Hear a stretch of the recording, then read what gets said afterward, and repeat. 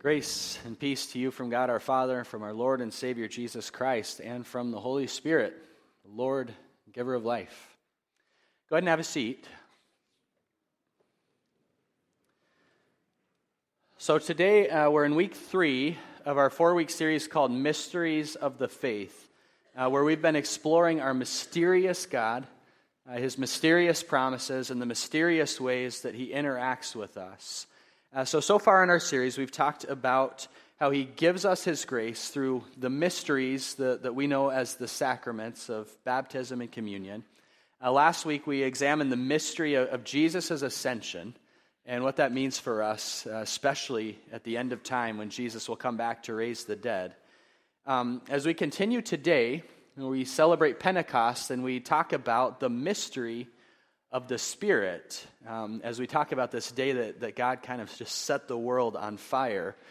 And so as we observe this groundbreaking event, we're going to be using 2 texts to do that, our Old Testament lesson from Numbers, and then our reading from Acts chapter 2.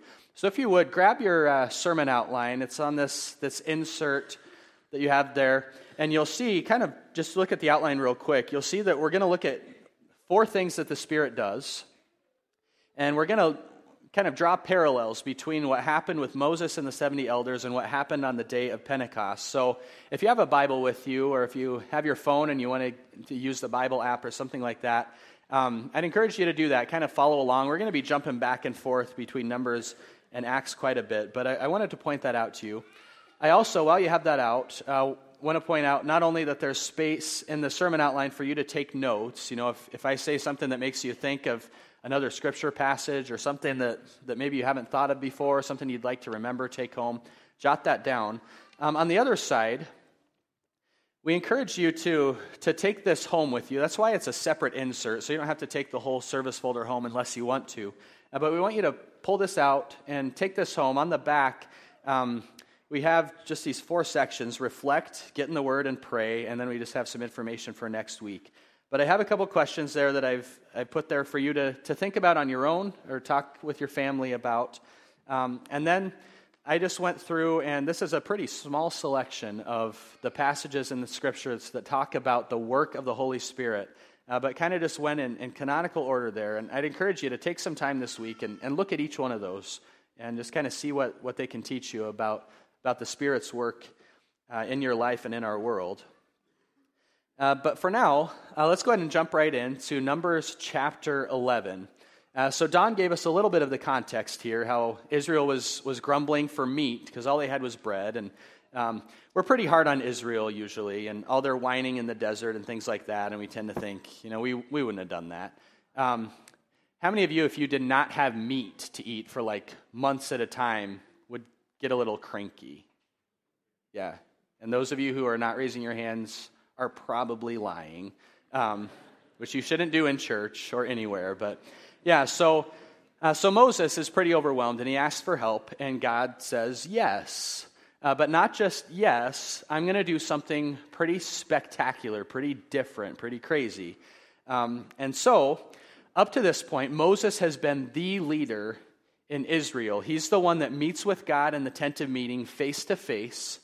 And very significantly, he is the one who is described as having the Spirit of God resting on him in a very unique, kind of one-of-a-kind sort of way.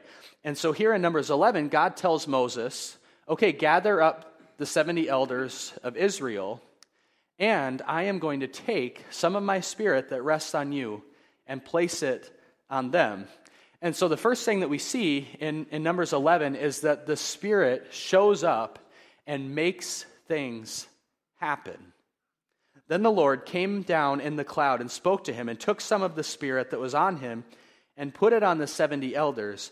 And as soon as the Spirit rested on them, they prophesied. In other words, the very moment the Spirit of God is given to these men, their mouths are opened to speak the truths of God. God's Spirit comes, not of their volition, but of his own, and does these amazing, powerful, and surprising things, validating the authority of the elders and manifesting his presence among them.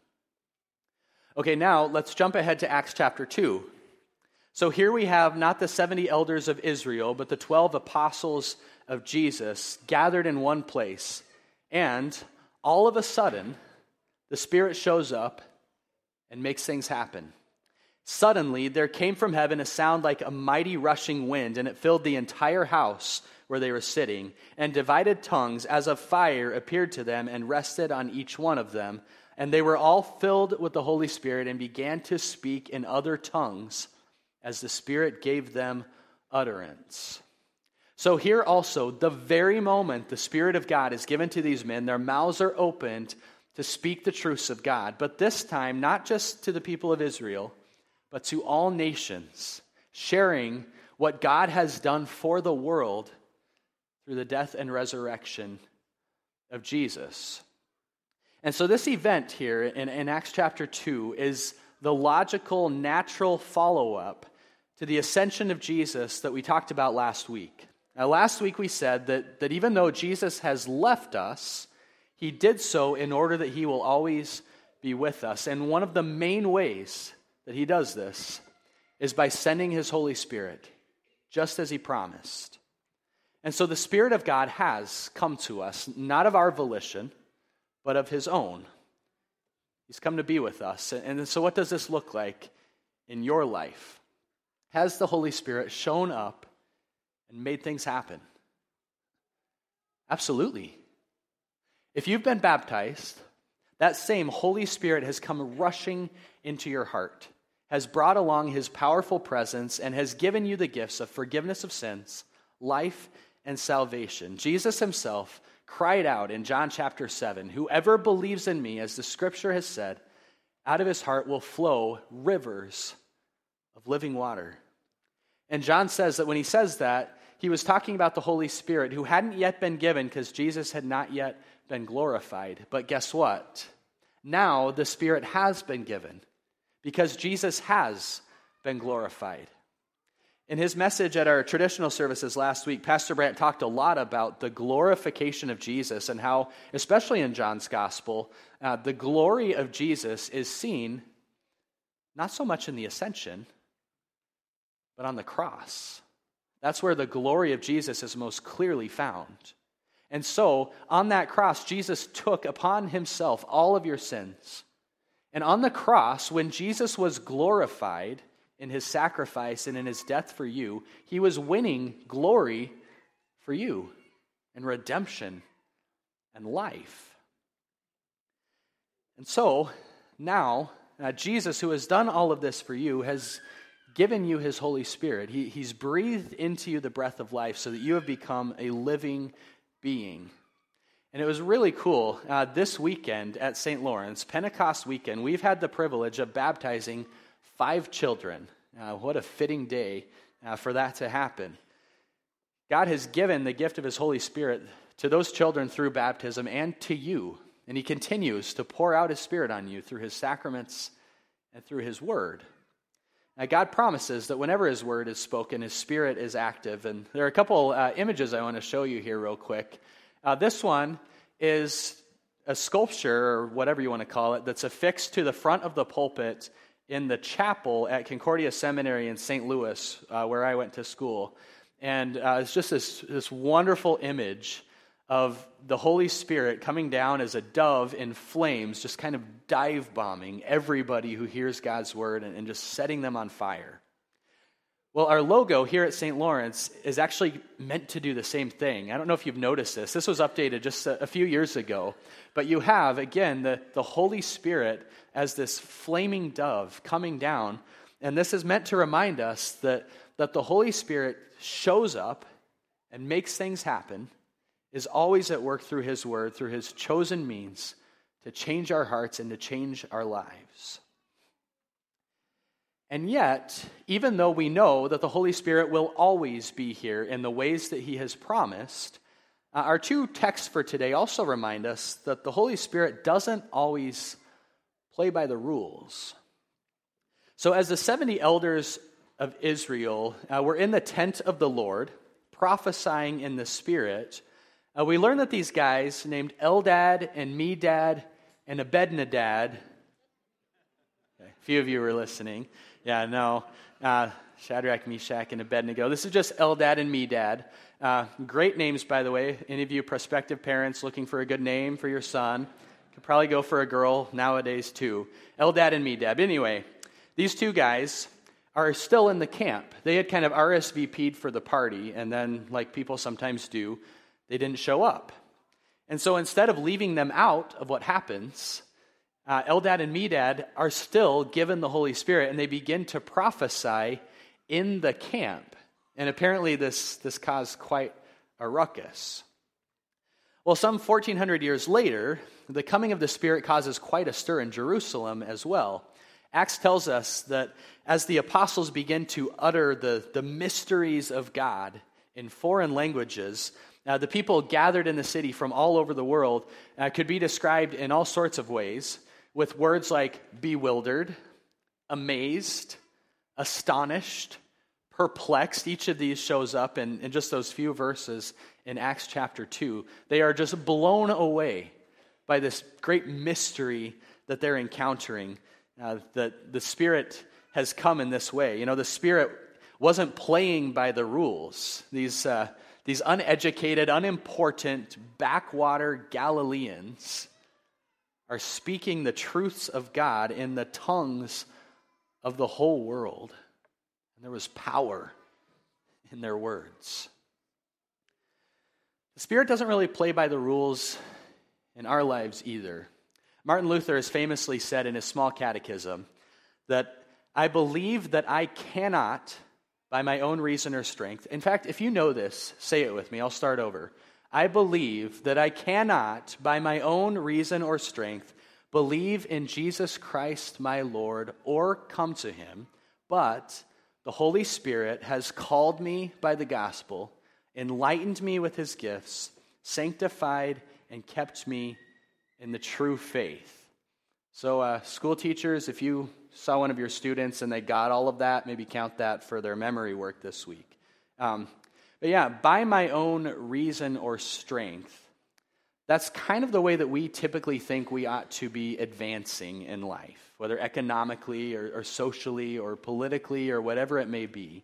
We tend to think that that's the American way, right? If I work hard enough, if I'm good enough, I can do anything I put my mind to. If I put in enough hours, if I hone my skills, if I get enough face time with the boss, if I sacrifice, just a little bit here and there, the time that I have with my family, then that's how I'll get ahead in life. And we even let this mindset bleed into our spiritual lives, allowing ourselves to kind of live by these mantras that, like God helps those who help themselves, or do your best and God will do the rest. The problem with this mindset is that it fails to recognize the biblical truth that our best is never going to begin to be good enough. The Bible teaches us that our own reason or strength is so warped and corrupted by sin that all it can do is get us in trouble. By my own reason or strength might be our way, but it is not the Spirit's way. The Spirit's way is mysterious. It is perplexing. The Spirit's way is to bring us to faith, not of our own volition, but of His. Not by our efforts, but by God's word. To sanctify us, not by our own reason or strength, but by the power of His presence working in us. God doesn't do the rest. God does it all. This runs completely counter to our typical way of thinking. The Spirit doesn't play by the rules. And if we're honest, sometimes this rubs us sinners the wrong way. It certainly did for Joshua in our Old Testament text. He hears word of Eldad and Medad.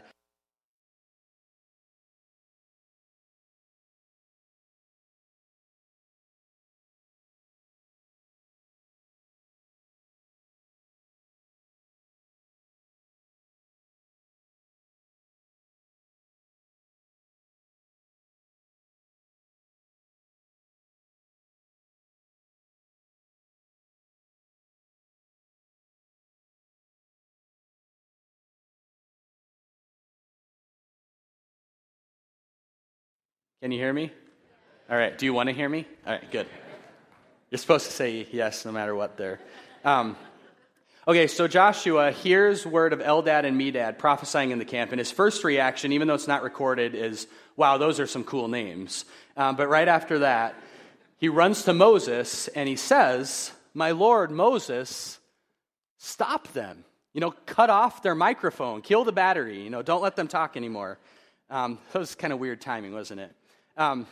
The Spirit, doesn't play by the rules, and so the Spirit encounters resistance, even from a great servant of the Lord, just like Joshua. Eldad and Medad shouldn't be prophesying. They couldn't even be bothered to show up to the tent when they were summoned by Moses. What business do they have speaking on God's behalf? Joshua was offended at this breach of etiquette, and so with good intentions, he sought to extinguish the flames of the Spirit, to dismiss the work of the Spirit as inappropriate or out of place. Well, this sort of thing happens in Jerusalem on the day of Pentecost, too. For the most part, the multitude was amazed and just overwhelmed by this mysterious thing that was happening, just kind of at a loss for what was going on. But, Acts tells us, others, mocking, said, they're filled with new wine.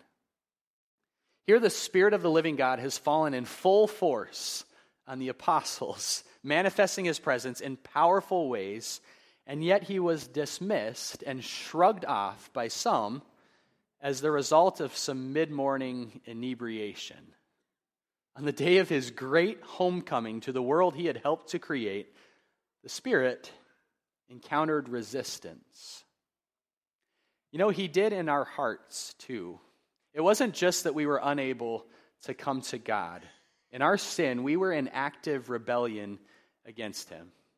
And yet, in his mercy, he broke through our defenses, and he made our dead hearts alive in Christ. But sin's hold on us is not completely broken yet in this life, and so we would do well to ask ourselves, what artificial barriers have we set up that might be getting in the way of the Spirit's work? It befits us to learn from Joshua and from the mockers on that first Pentecost and ask if there is anything that we are doing, maybe even with the best of intentions, that is standing in the way of what the Spirit wants to do. We would also do well to be reminded by these events here that when we are living by the Spirit of God, we can expect to encounter mockery and persecution and people kind of telling us to knock it off with all that Jesus stuff because they don't understand what God has done in our lives. So when this happens, and it will, don't be discouraged. Don't stop being a bold witness for Jesus. Mockery does not discredit the good news that you proclaim. In fact, it validates it. And in all of this, remember that you have absolutely nothing to fear, because our last point is that the Spirit cannot be contained. This was the lesson that Moses taught Joshua when he responded to his well-meaning objections by saying, would that all the Lord's people were prophets, that the Lord would put his Spirit on them. Joshua was jealous for Moses' sake, but Moses eagerly desired that the gift of the Spirit that he had would be given to all of God's people. Moses understood that with the fire in him being shared with others, it wouldn't result in a diminished share for himself. He realized that just like when you use your candle to light someone else's, you don't suddenly have less fire yourself, but the fire spreads and grows and benefits everybody, giving them light and warmth. And so the beauty of Pentecost is that Moses' wish here actually comes true. As the Spirit is given to the people, Peter says that Joel's prophecy is being fulfilled, through whom God had said, in the last days it shall be, God declares, that I will pour out my Spirit on all flesh. And it shall come to pass that everyone who calls on the name of the Lord shall be saved. So while it may not be the case that all of the Lord's people are prophets in that narrow sense, it is very much the case that ever since Pentecost, the Lord has put his Spirit on all his people. This past week, this truth really hit home for me when I encountered a couple different sources. The first was when I read a devotion by our seminary's president about Pastor Carlos Winterly, who's a pastor in Mozambique, Africa. And he was being awarded an honorary doctorate by the seminary. And in his speech, he said, "A new Pentecost is happening in Mozambique, and God is adding more and more people to his family." And here's what he was talking about. In 2015, like 2 years ago, the Lutheran Church in Mozambique had 10 congregations. Now, there are more than 80 churches. From 1,000 church members in 2015, they now, today, have over 5,000, and the church is spreading from the little villages into the cities of the country. And Mozambique is not the only place in Africa that this sort of thing is happening. The second source I encountered was actually an article shared on our St. Lawrence Facebook page that kind of studied how the church is growing in Africa. And it predicts that by the year 2060, 40% of the world's Christians will be living in sub-Saharan Africa. The Spirit cannot be contained, and he is doing amazing things on that continent. But he's also doing amazing things right here. God has poured out his Spirit on all flesh, and that means the people of Africa, but it also means you. In John chapter 3, Jesus is talking to Nicodemus about the Holy Spirit in this conversation that's sometimes called Nick at night, because Nicodemus comes to him when it's dark and nobody's going to see him and wonder what's going on. And in this conversation, Jesus compares the Holy Spirit to the wind. And actually in the ancient Greek, in the original Greek of the New Testament, spirit and wind are exactly the same word. And so Jesus says, the wind blows wherever it wishes, and you hear its sound, but you do not know where it comes from or where it goes. And then he says this, so it is with everyone who is born of the Spirit. Back in the 90s, DC Talk was one of my favorite bands, and on their Jesus Freak album, they had a song where they use a little soundbite from one of Billy Graham's sermons where he's talking about this, and I think we're going to get this to work. It's just like 14 seconds, so let's listen to it. Can you see God? Have you ever seen it? I've never seen the wind. I see the effects of the wind, but I've never seen the wind. Can you see? There's a mystery to it. So that clip didn't work over at the church, so I had to do like my best Billy Graham impression, which is pretty poor. But I like how he ends that by saying, there's a mystery to it. There is a mystery to how the Spirit works. And here's the thing, if Jesus is to be believed, which whenever you hear that phrase, yes, he should be. If Jesus is to be believed, there is a mystery to the way that you and I live that out. So it is with everyone who is born of the Spirit. On that first Pentecost, the people gathered in Jerusalem were bewildered at what was happening through the apostles. And they asked themselves, what does this mean? That's how we know they were Lutherans, by the way. Do people see the Spirit's work in your life? Are they bewildered by what he's doing? Are they asking themselves, what does this mean? You have the answer. It means that Jesus is risen from the dead, and that changes everything. And like the 70 elders of Israel, like the 12 apostles of Jesus, you have been fully equipped for the task of sharing that message by the measure of the Spirit given to you. The Spirit cannot be contained. So let's pray that we might be instruments of his mysterious power and movement in this world. It may not always look that powerful like it does right now in Africa, but Jesus promises that when we are open to the Spirit's leading, we will have the same effect as the Spirit himself does. And that is a great mystery. In Jesus' name, amen. Now may the peace of God, which transcends our understanding, guard your hearts and your minds in Christ Jesus our Lord. Amen. Next week, we'll be wrapping up our series, Mysteries of the Faith, by tackling maybe the greatest mystery of all, and that's the Holy Trinity as we celebrate Trinity Sunday. So we'll look forward to that. 10:15 in the gym next week.